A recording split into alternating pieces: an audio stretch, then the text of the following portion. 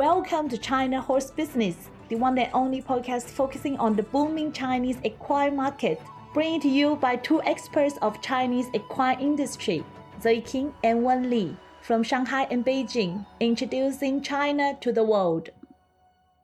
Good morning, Wen. How's it going? Good morning. Beijing Marathon was organized as scheduled, and suppose this is some silver lining in sports industry here. Yes, we could really use some help from time to time. Well, let's tell our listeners what do we have for today's China news. From November 3 to 5, the 4th China Youth Horse Show Grand Prix was successfully held in Beijing. The competition was co-organized by China Horse Industry Association, Beijing Turf and Equestrian Association, and Daqian World Horse Owners, and is open to only to 4-year-old to 7-year-old horses. Yes, in the congratulatory letter from Mr. John Patterson, chairman of World Breeding Federation for Sport Horses, he emphasizes the importance of the contest as the first Asian show jumping competition committed to 4-year-old to 7-year-old horses and the effort made in constructing regulations for young horses. In addition, China Youth Horse Competition is heralded by Mr. Yu Qian, a famous comedian, a household name in China. He used his considerable influence to bring more media attention and investors into the horse industry. Yes, and the total value of Chinese horse market is over 10 billion RMB, and more than 3,000 horses were imported into China in 2020. Such a contest is vital to the growth of them and pave the way to be a better athlete. In our China Club session, we'll bring you to Heima Horse Industry, which is founded in 2020 in Maoming City, Guangdong Province. This new club has more than 100 arts in total. Heima literally means dark horse, and the club has 1,800 square meters indoor equestrian teaching view, 6,000 square meters of equestrian show jumping stand view, and a luxury stable for wedding photography. Heima Club now owns 23 horses, including English thoroughbreds, Arabian horses, Akutaki horses, Andalusian horse, Frisian horses, Dutch warmbloods, Shetland ponies, etc. The club is a member of Chinese Equestrian Association and a recognized training center by Beijing Turf and Equestrian Association. It adopts French Gallop teaching system and aspires to be the leading riding club in the region. For our China story today, I interviewed one of the finest horse photographers in China, Mr. Wang Zhong, more commonly known as Tianxia. We will now read out his thoughts to our questions. And the first question is, how did you enter the horse industry and why you are interested in equestrian and horse racing photography? He replies, the first time I came into contact with horses was when I was young, during the late 80s and early 90s, during my study abroad in Japan. I went to the racetrack several times in Japan and watched the flag racing on the spot, purchasing horse racing newspaper before races, buying horse racing tickets, and watching on the screen through TV, radio, or on the scene.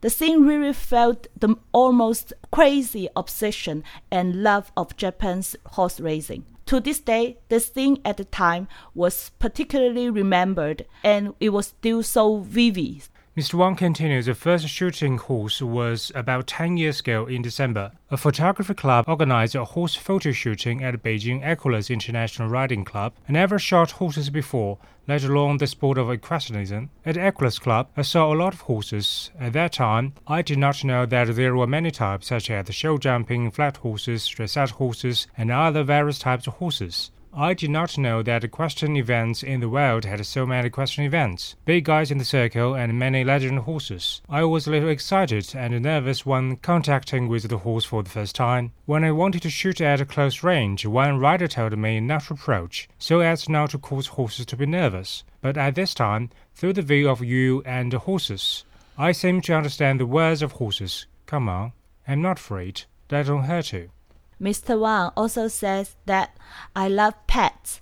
I have raised 2 dogs and a cat, all raised from a young age. One dog lived to 40 years old, a cat to 22 years. Only through the communication of the eyes, I can understand what they think without errors. Therefore, I entered the horse industry without hesitation at that time, and actually touched the horse head from the front. The rider was very surprised and told me that do not touch strange horses in the future. It was horses who told me that I could approach and touch him. In my eyes, horses are big pets who like people's activities. Through this shooting, I fell in love with this magnificent animal.